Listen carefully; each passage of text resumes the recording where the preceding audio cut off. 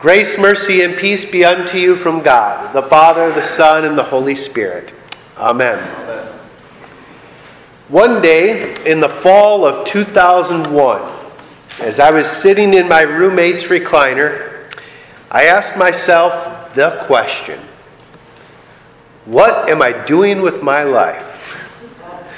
A little over 3 years earlier, I had dropped out of my role as a youth leader with an associate pastor's license in a certain church body, and I dropped out over some doctrinal issues, or doctrinal confusion, I guess you could say. And almost 3 years from that point, I had been very active in my newfound faith as a Lutheran, as I waited tables for money. During that time, I continually flirted with the idea of going back into the ministry, but the idea of seminary was very daunting. But on that particular fall day, after I had finished reading some scripture, with the question of my life's direction heavy on my mind, I called the seminary in Fort Wayne that my pastor had told me about. And the phone answered with an automated answering service, and the first words I heard in an extremely deep radio announcer type of voice was part of the scripture lesson for today. The recorded message from the man with the very deep voice said, where did I write this down? He said, and Jesus said to them, the harvest is plentiful, but the laborers are few. Therefore pray earnestly to the Lord of the harvest to send out laborers into his harvest. And then after a few words about how Concordia Theological Seminary in Fort Wayne fits into this message, there was another voice that told me, for admissions, press 3. Or whatever number it happened to be back in 2001.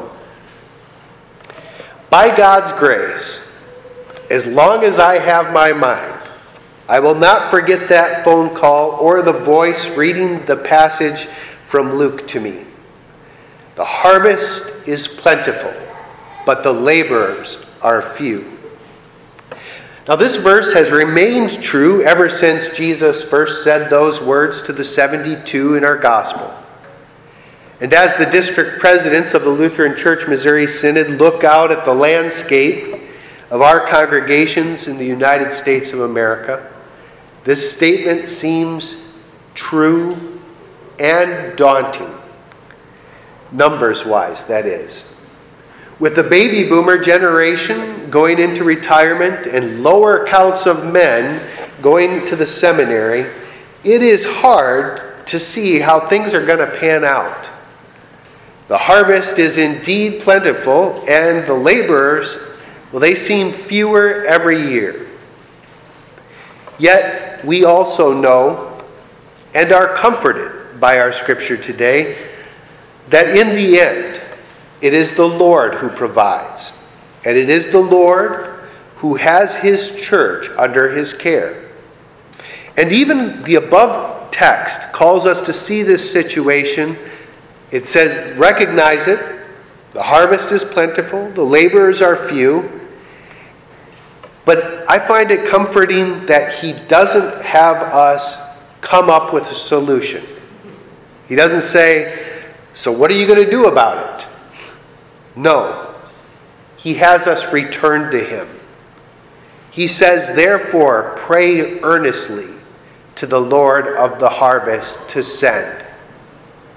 It is he who sends out his pastors, and it is he who truly gleans the harvest.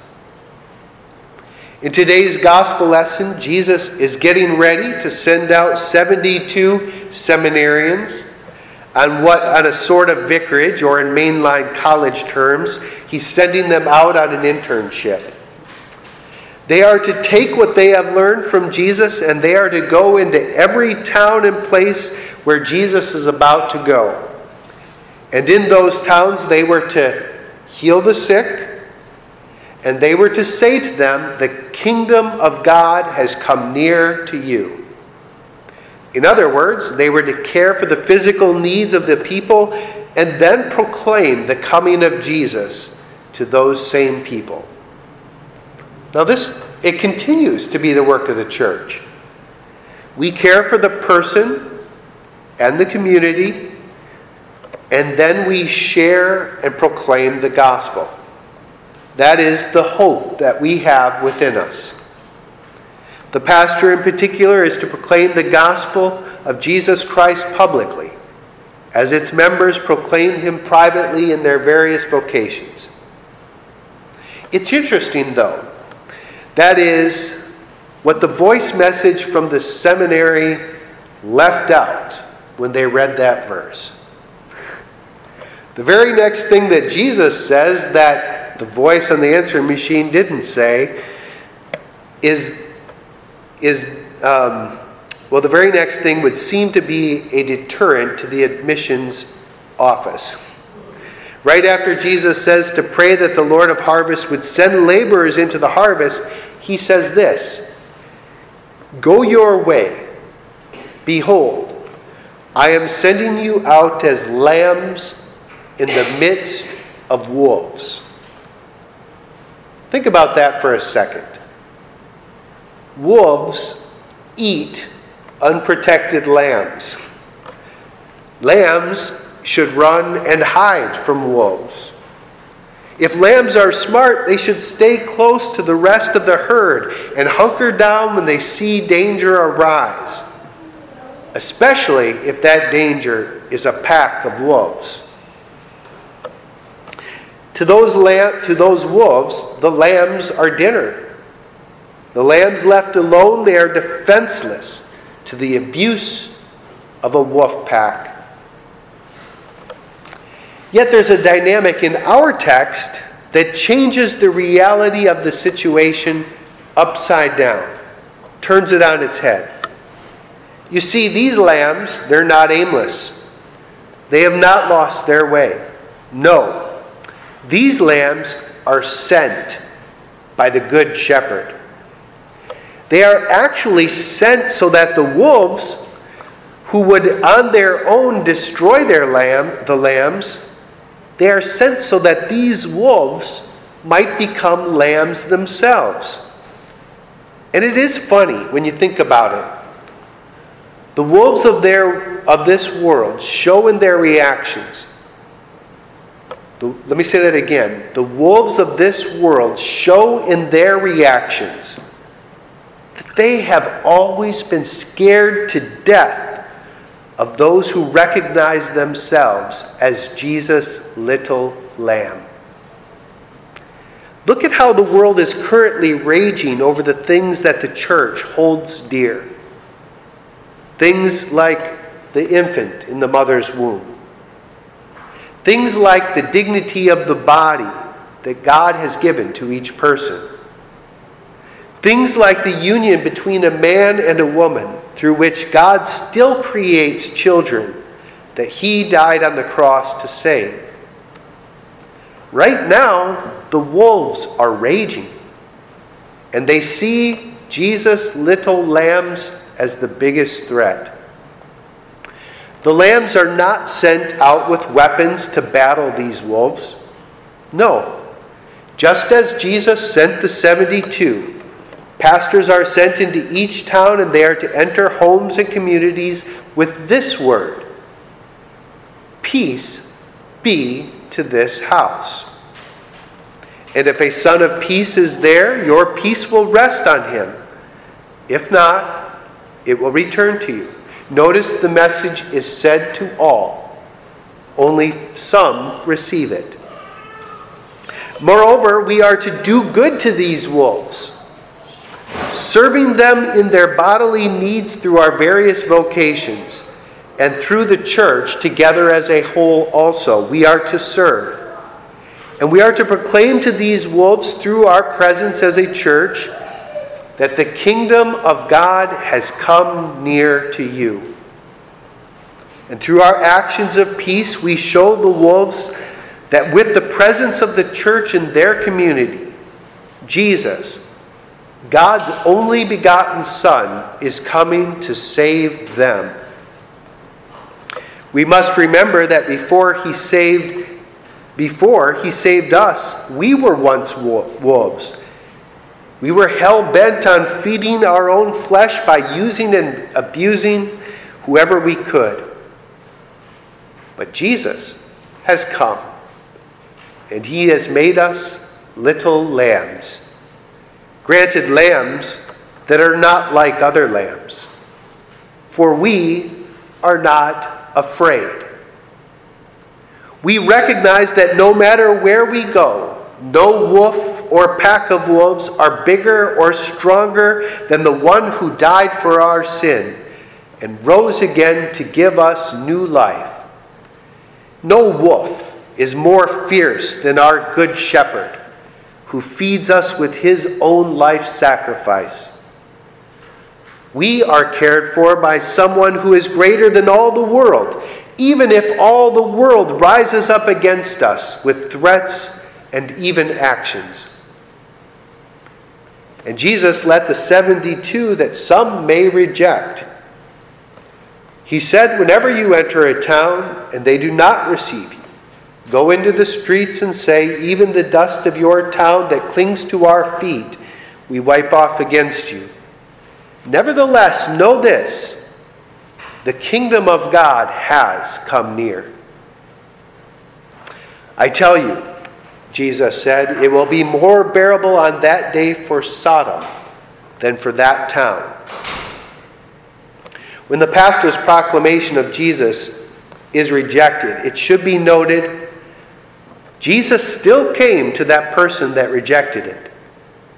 He came to them through the word of peace that was spoken to them. This is also true when every Christian speaks within their vocation to friends, family, co-workers. Jesus accompanies his word. And he accompanies his word. And the person is not rejecting you or the pastor. The person is actually rejecting Jesus, whose body you were made a part of in baptism and kept in within the Lord's Supper. And you know what? We mourn for those wolves, but we are not afraid of their threats, for we still have the one who set us free. Jesus also lets us know the doom of the wolves who rise up to destroy his gospel, who rise up to destroy his lambs who hold to it. He does this when he lists his woes on the unrepentant cities. Then he reassures his little lambs. But the one who hears you hears me. The one who rejects you rejects me. And the one who rejects me rejects him who sent me.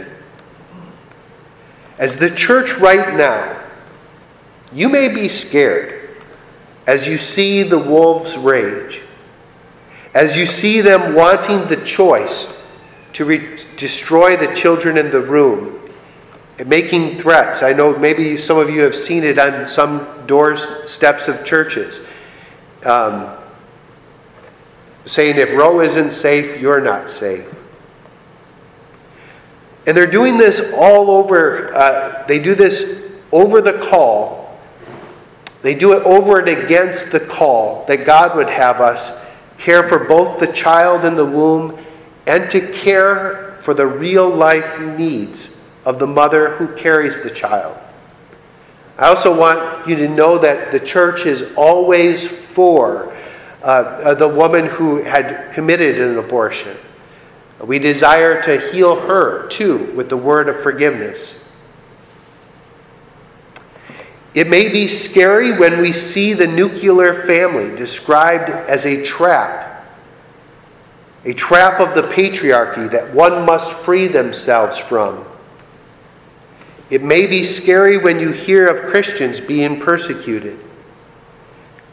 But Jesus reminds us to find true security in the one who will one day curb all rebellion and separate it from all who have received the peace of the Lamb, the peace that he made possible by the blood of his cross. Those who receive the Good Shepherd who laid down his life for us, they will rise with the Good Shepherd to everlasting life. And those who fought against him, Jesus said, will be brought down to Hades. That's a tough thing to think about. And we pray for the repentance and the reception of the gospel for all. Thankfully, our lesson today, it ends on a very happy note. For the vicarage of the 72, it ended with great joy. And this time they did not experience much opposition from the wolves that they one day would experience in full force when the Holy Roman Empire when the Roman Empire rose up against all of Jesus' little lambs. But for now, after their vicarage, the 72 returned with great joy, saying, Lord, even the demons are subjected to us in your name.